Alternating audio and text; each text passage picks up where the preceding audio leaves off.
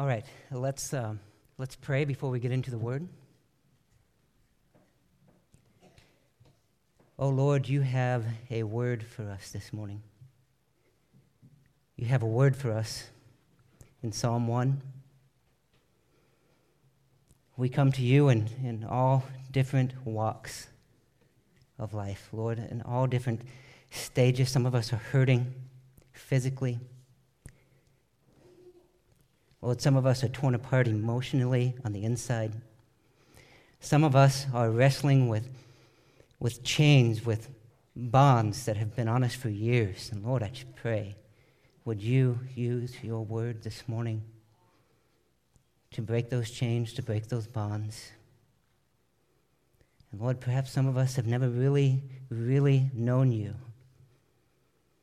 Oh, Holy Spirit, would you work in our midst this morning to draw us to you?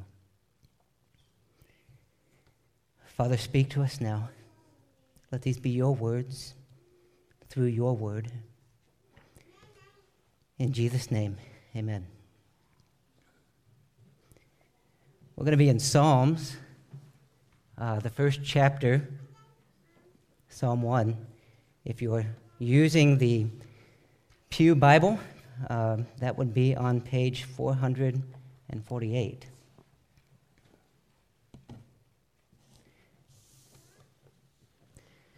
Well, we've all done it. And those of us who are parents and have children old enough to have had it done for us. On a bright, sunny day as a child, I remember running outside with a Ziploc bag and grabbing up as many of those yellow flowers that covered the yard like leaves in the middle of fall. They were everywhere. And it wasn't long before I had enough in my bag for the only woman in my life. My mother. As she didn't have the heart to tell me what these flowers actually were, and for all I could tell, she was happy to receive them. But something happened by the end of the day. They were withering away. It wasn't long before my bouquet of dandelions was a mass of brown and yellow. And eventually, to my dismay, they were thrown away. Well, what happened? Well, if we know much about plants, and I assume all of us know something about plants, well, at least we know this one thing, that without a source of water, they're going to die. From the smallest dandelion to the biggest oak, they will all wither away if they are not planted in a place where they can receive the nutrients they need to keep producing fruit, to keep their leaves from withering, and to keep on flourishing. In a similar way, where we are planted, according to Psalm 1, will determine what we do, who we are, and like the dandelions, where we end up. Blessed is the man. Point 1. The first thing I want to point out this morning is that the man described in Psalm 1 is presently blessed. It does not say that someday the man described in this psalm, after a life of self-denial, sacrifice, heartache, and suffering, someday that man will be happy when the roll is called up yonder. No, it says that this man is presently blessed. When you hear that word blessed, what comes to mind? Blessed, in our context, means to have a deep-seated joy. Do you believe that God wants you to be joyful? But joyful in what way? I'd suggest to you that God means for us to be joyful, to be completely fulfilled by living according to the purpose for which we were created. And that by living according to God's purpose and design for us, whatever may happen to us, whether we are rich or poor, healthy or sick, whether we are surrounded by friends or standing alone, we will have a deeper source of happiness, a sense of fulfillment that the world cannot touch. Consider with me how it is that a woman like Corrie ten Boom can go through what she did and not become embittered and hateful, even to the men who persecuted her. How is it that a wife could lose her husband? A mother lose her child? A person lose all that they had ever worked for and still have joy? It's similar to a scene in The Lord of the Rings when Pippin was looking at the old wizard Gandalf. It says from the perspective of Pippin, "Yet in the wizard's face he saw at first only lines of care and sorrow. Though as he looked more intently, he perceived that under all there was a great joy, a fountain of mirth, enough to set a kingdom laughing were it to gush forth." Oh, the world may have its own ideas about what may bring happiness, and a great many books and blogs and seminars and even medication has been devoted to the pursuit of the world's definition of happiness. But here in the first psalm, we are given the answer if we have eyes to see and ears to hear. "Blessed is the man who walks not in the counsel of the wicked, nor stands in the way of sinners, nor sits in the seat of scoffers." We start off with negative statements of what the blessed man does not do. First, he does not walk in the counsel of the wicked. This refers to the place that we turn to for guidance. With the introduction of the World Wide Web back in the 90s, we are able to access answers to any question in a matter of seconds. There is nothing you can't find the answer to. Are you thinking about buying a house? Ask Google. Are you trying to decide what direction to go with your life? Well, have you asked Google? How about, where did we come from? What is the meaning of life? Well, let me tell you about this guy. His name is Google. He just might have the answer, and if he doesn't, well then, let me tell you about Siri. But even more serious questions come up, don't they? What if you're thinking about divorce? Who do you turn to? What about an unplanned pregnancy? Are you wrestling with depression? Who do you turn to in these times? Maybe for our younger people, if you're thinking about how to make yourself more attractive so that you might have a boyfriend or a girlfriend, where do you go? Are you wrestling with the idea of what does it really mean to be a man? What does it really mean to be a woman? Well, the society has answers for that. But who are you turning to? Who are your counselors? Are they godly sources of wisdom, or people or resources that have no regard for God and what He's revealed in His Word? The blessed man does not stand in the way of sinners. As we listen to these counselors, as we continue to receive from them, what began as a search for answers begins to affect the way that we behave. Soon we don't remember where our thoughts and the thoughts of these ungodly counselors intersect because they become the same. And the next thing you know, you are sitting in the seat of scoffers. But what does that mean? What does it mean to sit in the seat of scoffers? In Jewish culture, the place where you sit is the place you belong. Think of it this way. If, while nobody else was home, I was to go into Todd Heck's home and kick off my shoes, go to the refrigerator, grab a can of soda, and just sit myself down and kick back in Todd's big old comfy chair. Well, you can imagine I just might be a little bit embarrassed when the Hecks come home. And Todd might have a few justified questions for me.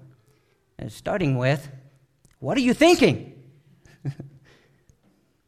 But now, if you were to replace me with Todd in that scenario, well, no, nobody would think anything of that because Todd belongs in his own comfy chair.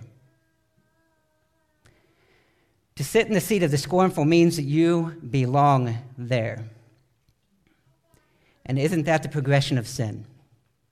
You begin to entertain ungodly counsel, which begins to affect your actions, and if nothing changes, soon you are sitting right down with them because you belong there. So let me ask you, throughout the week, at work, at home, and when nobody else is watching, where are you sitting? Where do you belong?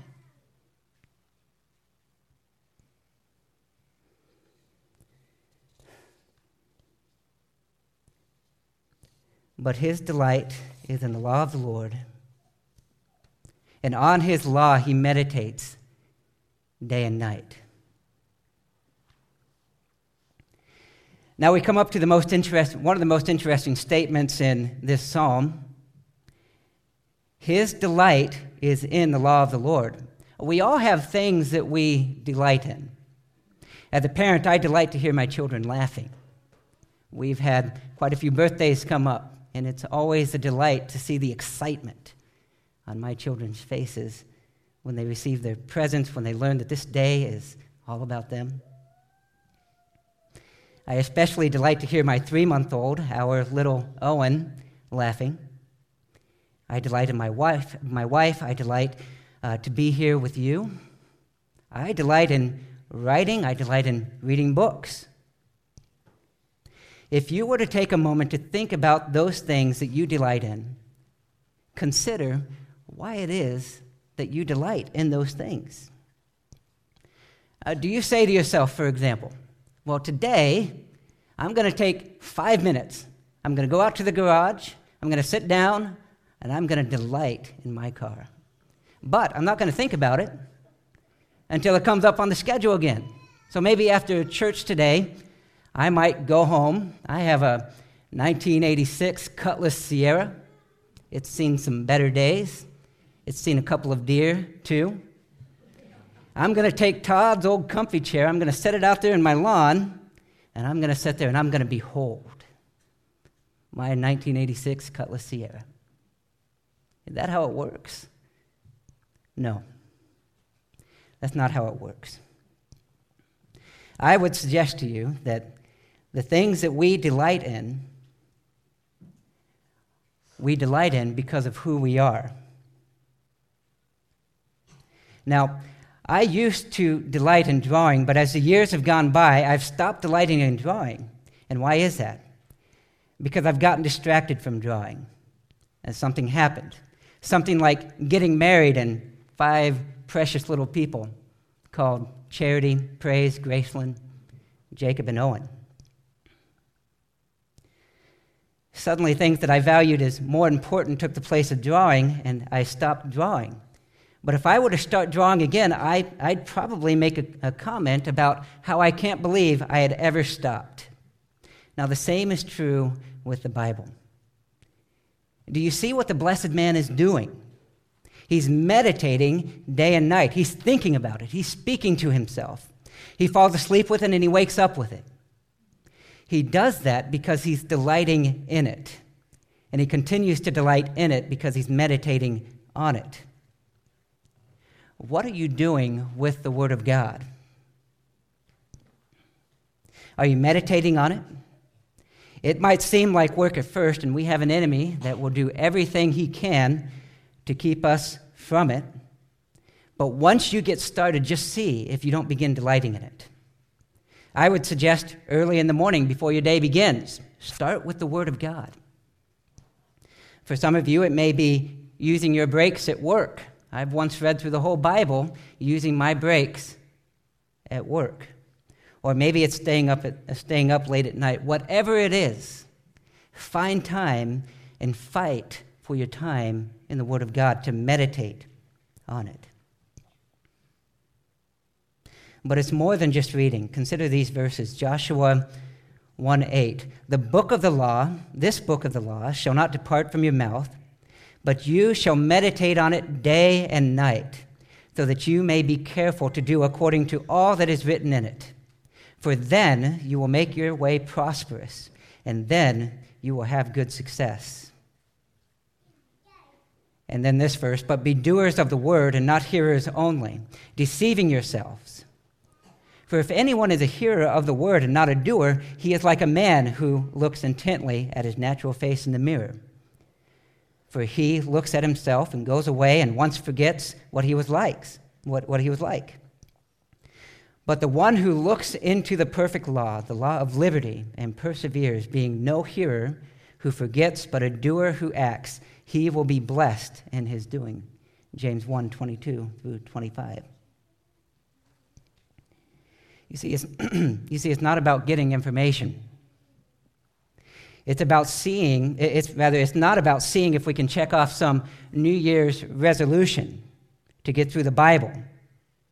It's about living according to the purpose and design that God has laid out for us for our own good, and yes, even for our own joy.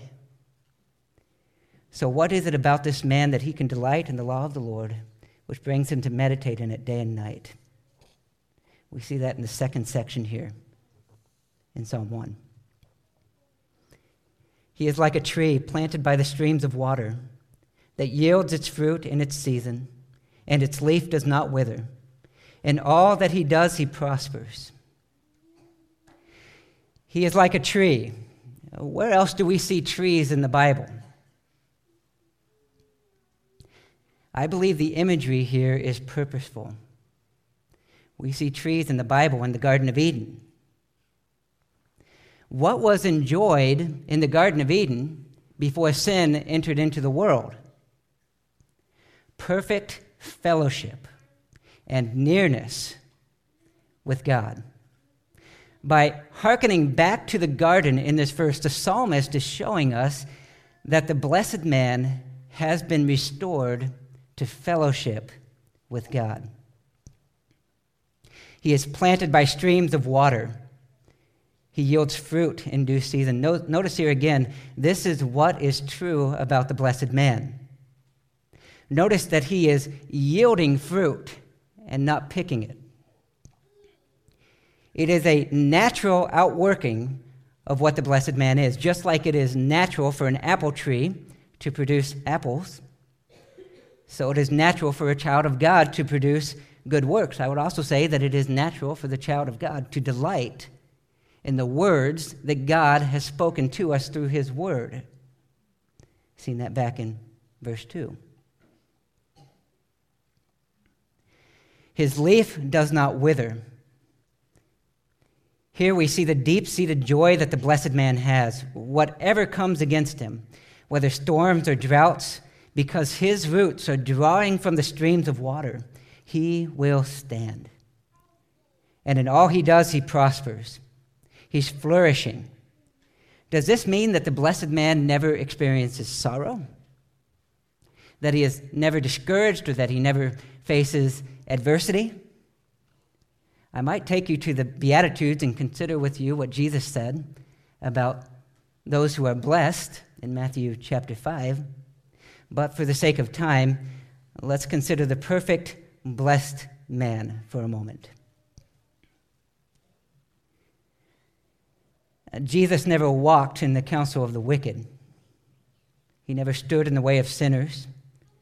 And his seat is at the right hand of God the Father, and certainly not in the seat of the scornful. And yet he was called the man of sorrows. He faced his own share of hardship, heartache, suffering, and temptation. As the song goes, fasting alone in the desert, tell of the days that are past, how for our sins he was tempted, yet was triumphant at last. Tell of the years of his labor, tell of the sorrows he bore. He was despised and afflicted, homeless, rejected, and poor. Tell of the cross where they nailed him, writhing in anguish and pain. Tell of the grave where they laid him. tell how he liveth again. Now consider with me how Jesus responded when he was tempted by that serpent. 3 times he responded with the word of God. It is written, he said. As he was suffering on the cross, what was his response but to quote the Psalms? My God, why have you forsaken me? And when he rose again from the grave, he couldn't wait to talk to those 2 people on the road to Emmaus, to point to the Word of God and to show how all of these things pointed back to him. And do you get the sense that perhaps Jesus is that perfect, blessed man? And because he is the perfect tree that is planted by the streams of water, yielding its fruit in its season, whose leaf never withered, who prospered in all that he set out to do, all who are saved through his death, burial, and resurrection have received a new heart, a heart that delights in the law of the Lord, and they are like the tree that is planted by the streams of water.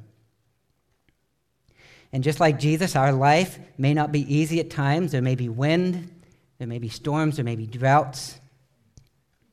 But if your roots are deep in Jesus, if you are planted by the streams of living water, you will stand, and you will do more than stand. You will prosper. You will flourish in the eyes of God through Jesus. You may be thinking to yourself, well, I'm saved, but I don't find myself delighting in the Word of God. What can I do? Well, may I offer up 3 suggestions with this. Let me ask you, have you allowed yourself to get distracted from the Word of God? Just as I had mentioned before about my drawing, how more important things came in and took its place, has something come in and taken the place of your time with the Lord and His Word? Even if you are only able to get a single verse in the morning, I can understand that there are busy seasons in our life, and that's understandable. I've had a few myself with 5 children. Even if you're in a busy season of life and you can only grab onto one verse, grab onto that verse and meditate on it throughout the day. Fellowship with the Lord in that verse throughout the day. Think on it. Go to bed with it at night. It is far better to have a single verse that you're meditating on than to have read whole chapters of the Bible and to walk away and to forget what you have seen. The second possibility is that maybe you don't know how to read the Bible and meditate on it in a way that benefits you. If you come to the Word and you find yourself frustrated and you're struggling with it, you want to receive something from the Lord and just for some reason you just can't seem to get it, I would invite you, speak with me or any of the other elders here. We would enjoy the opportunity to share with you how you can get into the Word, how you can meditate on it. We can work through that together, brainstorm on that together, how we can make that work so that you are receiving from the Word of God on a regular basis and that you're meditating on it on a regular basis. Now, the third possibility is not a good one. If you come to the Word and you find that it has nothing for you, and its pages seem cold, and try as you might, you just can't wait to get away from the Bible and to get into something that you really enjoy doing, anything but the Word, then might I ask you, have you really received the love of God? Are you really saved? If you come to this Word and it has nothing, then maybe your heart hasn't been changed through being born again. Consider 1 Corinthians 2:14. The natural person does not accept the things of the Spirit of God, for they are foolishness to him, and he is not able to understand them because they are spiritually discerned. So my question for you is this. Are you like the trees of Eden, rooted in Christ, restored in fellowship with God? The wicked are not so, but are like chaff that the wind drives away. Verse 4. Whatever may be said of this verse, let me say this: we all began as chaff. We were all like the chaff that the wind drives away. We had no roots, we had no fruit, we had no leaves, and all we did was empty and worthless. And just as it is impossible for somebody to go and plant chaff in the ground and expect a tree to come up, so it's impossible for us to take ourselves and to plant ourselves and expect a tree to come up. Unless we repent and believe in the Lord Jesus Christ as our Savior and receive the miracle of new life in Him. Only Jesus can take the chaff and turn it into a tree, and only Jesus can restore our relationship with God, making us like the trees of Eden. Now, the last section here, and this will be brief. Therefore, the wicked will not stand in the judgment, nor sinners in the congregation of the righteous. For the Lord knows the way of the righteous, but the way of the wicked will perish. There is coming a day for believers and unbelievers alike. And there shall be two groups of people before the Lord: those who are chaff and those who are firmly rooted in the blessed man, Jesus Christ. With the wind of final judgment, those who are chaff shall be driven away, and they will not stand. If this is you this morning, you will be blown away into everlasting torment, the lake of fire. How terrible to hear on that day, "Depart from me, you workers of iniquity, I never knew you." But this is not so for those who are rooted in that blessed man, Jesus Christ. They are known. They are welcomed to enjoy what they have known only in part up to that point, the perfect Eden-like fellowship with God forever and ever in the new heavens and the new earth, where there will be no sin, no suffering, no pain, no infirmity, and no tears. There we shall be like that perfect, blessed man in perfect joy forever. So in conclusion, examine yourself and observe yourself this week. What do the choices for where you get your counsel reveal? What does your behavior show about who you are? Are you sitting in the seat of the scornful or rooted in Christ? If there are any who are looking at their lives right now and you see that you haven't been rooted in Christ, the Scriptures say, "For everyone who calls on the name of the Lord shall be saved." I invite you, believe in the Lord Jesus and you will be saved. Come to the Word of God this week. Oh, taste and see that the Lord is good. It is through the Word that we can turn our eyes upon Jesus. Let's pray. Father, thank you for your word this morning. Let it work in our hearts to your perfect will. In Jesus' name, amen.